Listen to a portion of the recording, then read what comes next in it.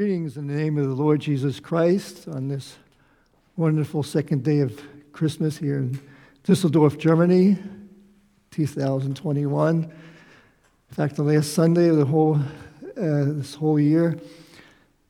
And my name is Gary Arnold. In case you don't know me, I'm one of the members here. I'll be filling in for Jeff this morning. He was away on a holiday.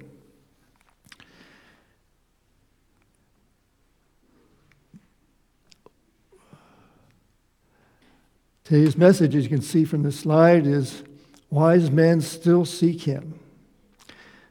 This is a very, very familiar statement, or saying that you may have seen on a Christmas card or heard a song with this title. It contains a great truth. In fact, the truth comes directly from the scriptures themselves. Right at the beginning of the New Testament, we read of this in Matthew chapter 2. I'd like to start with the Bible's record of these wise men in chapter 2, and I'll read it to you. Matthew chapter 2, verse 1. After Jesus was born in Bethlehem of Judea, in the days of Herod the king, behold, wise men came from the east to Jerusalem, saying, "Where is he who has been born King of the Jews? For we have seen his star in the east and have come to worship him." When Herod the king heard this, he was troubled, and all Jerusalem with him. And when he had gathered all the chief priests and scribes of the people together, he inquired of them where the Christ was to be born. So they said to him, "In Bethlehem of Judea, for thus is written by the prophet, but you, Bethlehem, in the land of Judah, are not least among the rulers of Judah, for out of you shall come a ruler who will shepherd my people Israel." Then Herod, when he had secretly called the wise men, determined from them what time the star appeared. And he sent to Bethlehem and said, "Go, search carefully for the young child.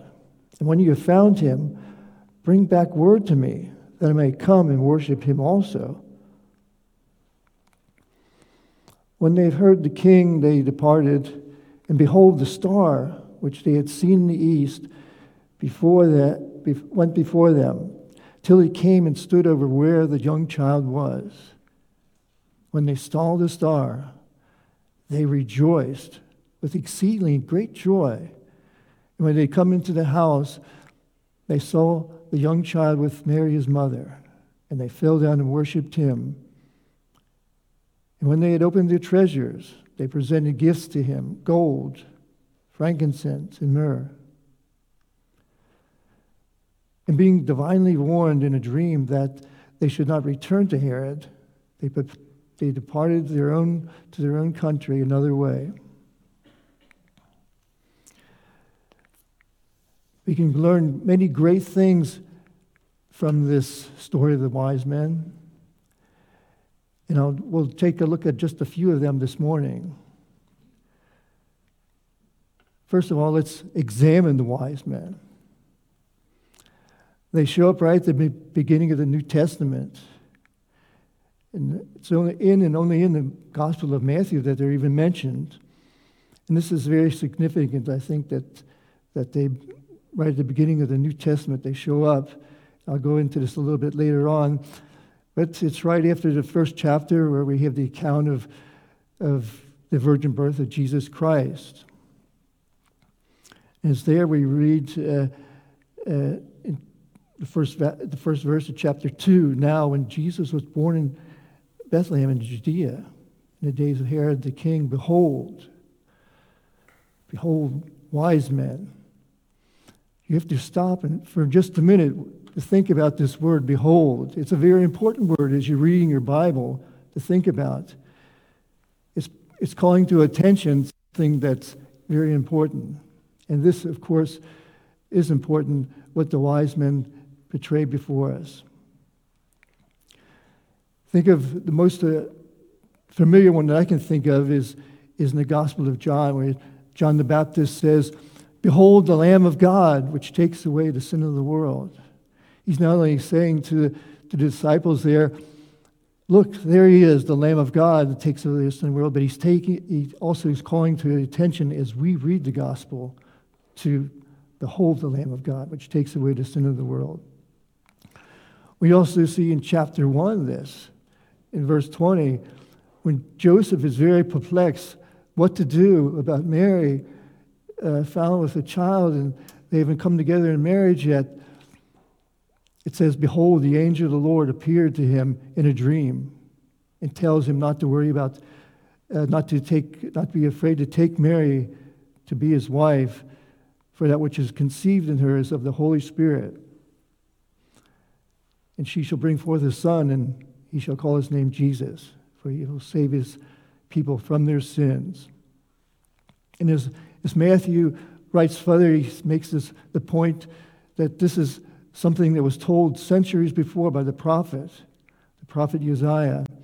In verse 23, he says, behold, again, a virgin shall be with child and bear a son, and they shall call his name Emmanuel, meaning God with us. So behold these wise men that come from the east. What's interesting is we're to pay attention to a group of wise men that we don't know their names. We don't know how many they were. We just know that they were from some unknown place in the east.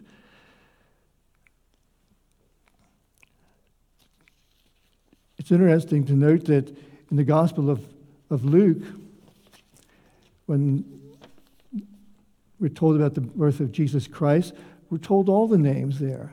We're told of Elizabeth and Zechariah by the birth of John the Baptist. We're told of Mary and Joseph. We're told of Simeon and Anna. But here, there's no name. There's no numbers. The only clue that we have is that their title is Magi. And this, of course, opens up a wide spectrum of what this could mean. It gives us a vague impression, but it could mean anything from wise magicians, or traveling magicians that are going about telling fortunes, to trained priestly class that have been skilled in the knowledge of sciences and arts and wisdom of the East. Maybe even from the Parthian Empire. But they still remained a mystery. Their identity unknown, their number unknown. Tradition says there's 3 because of the gifts, but there's no really number given to them.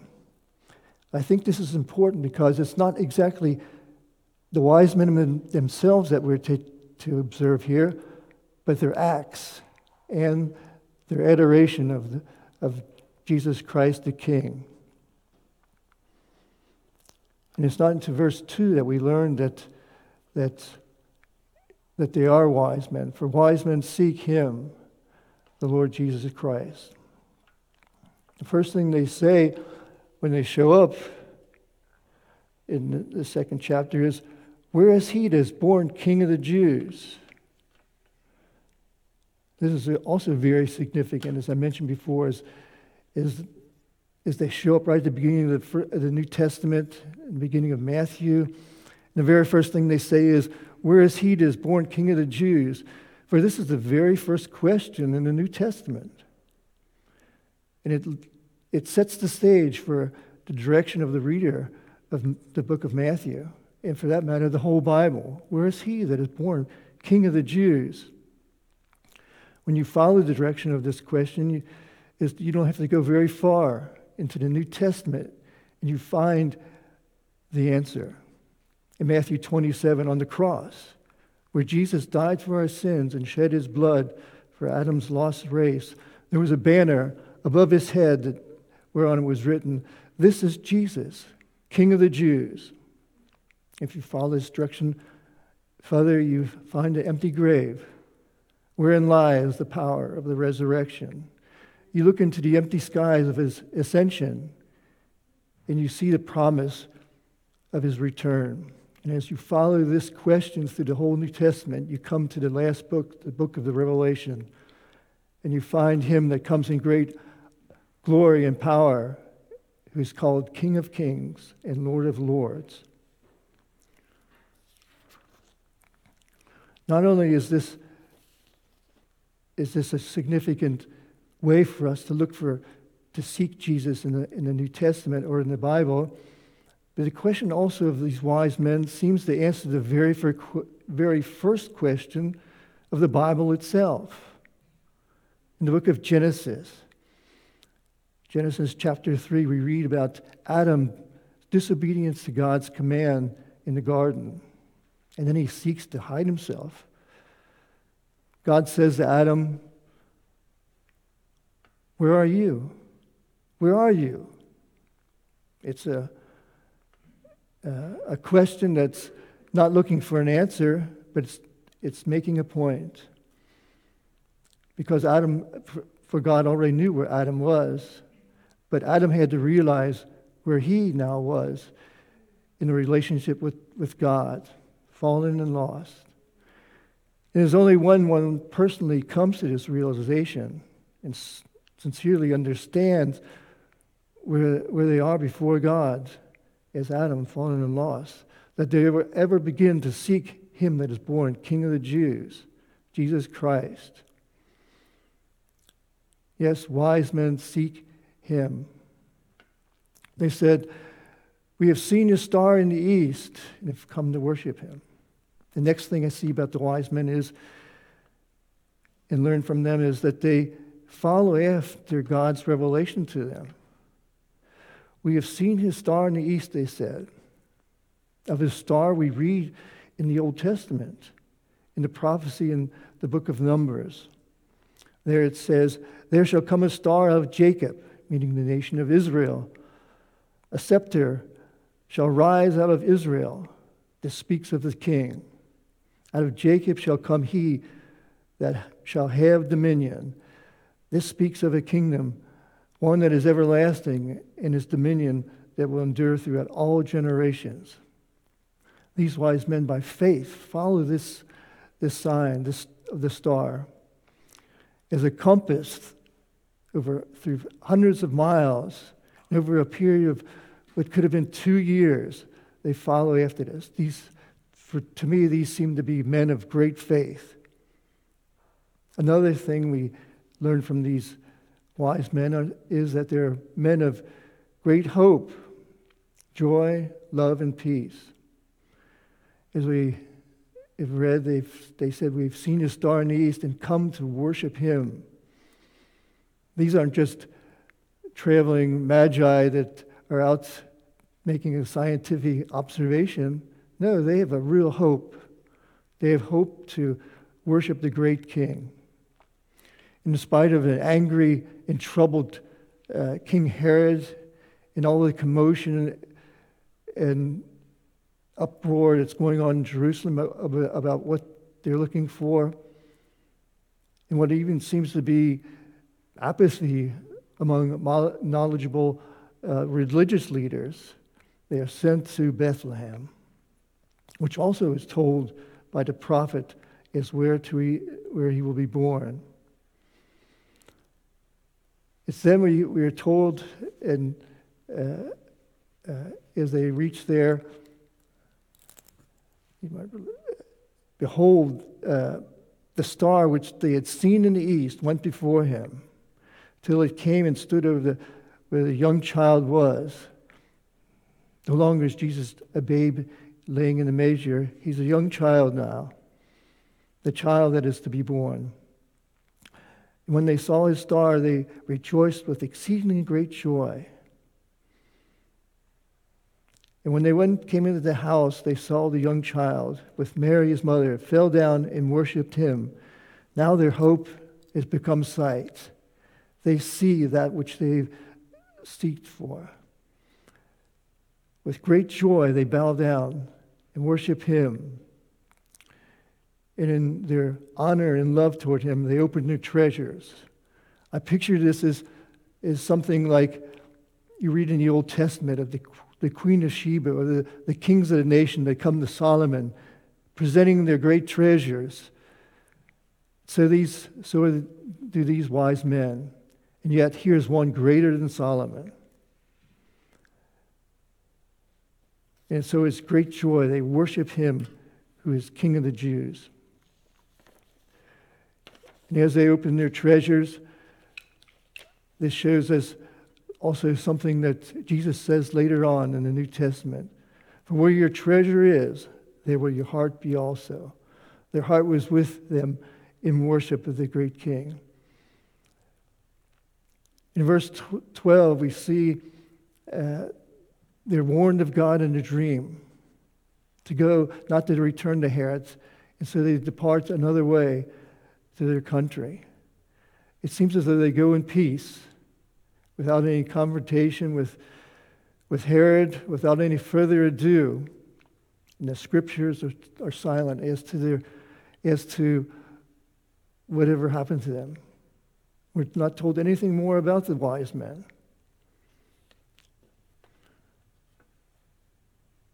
Let me conclude with the statement or the saying that I began with. Wise men still seek him. Although we don't learn much about these wise men, we can learn much from them. They leave a great legacy, an example for us to follow. Men of faith following God's revelation given to them. And we, too, have a more sure word of prophecy, which do well to take heed as light that shines in a dark place until the day dawns and the morning star arises in our hearts. And may our hearts rejoice to worship Christ the King in spirit and in truth. Maybe this is the reason why these men aren't numbered.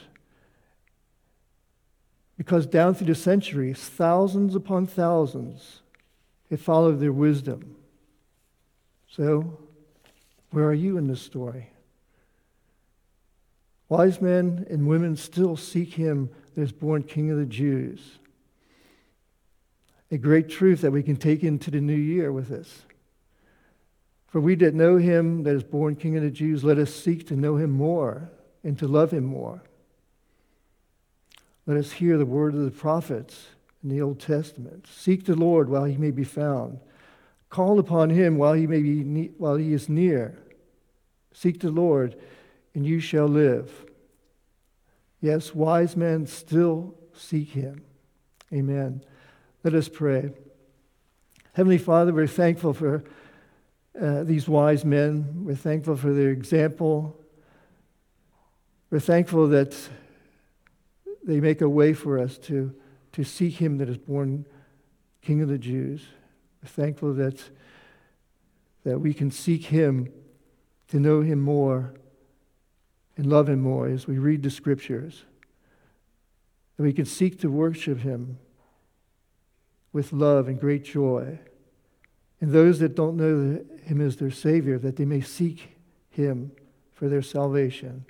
For we ask it in the name which is above every name, Lord Jesus Christ, and for his sake, amen.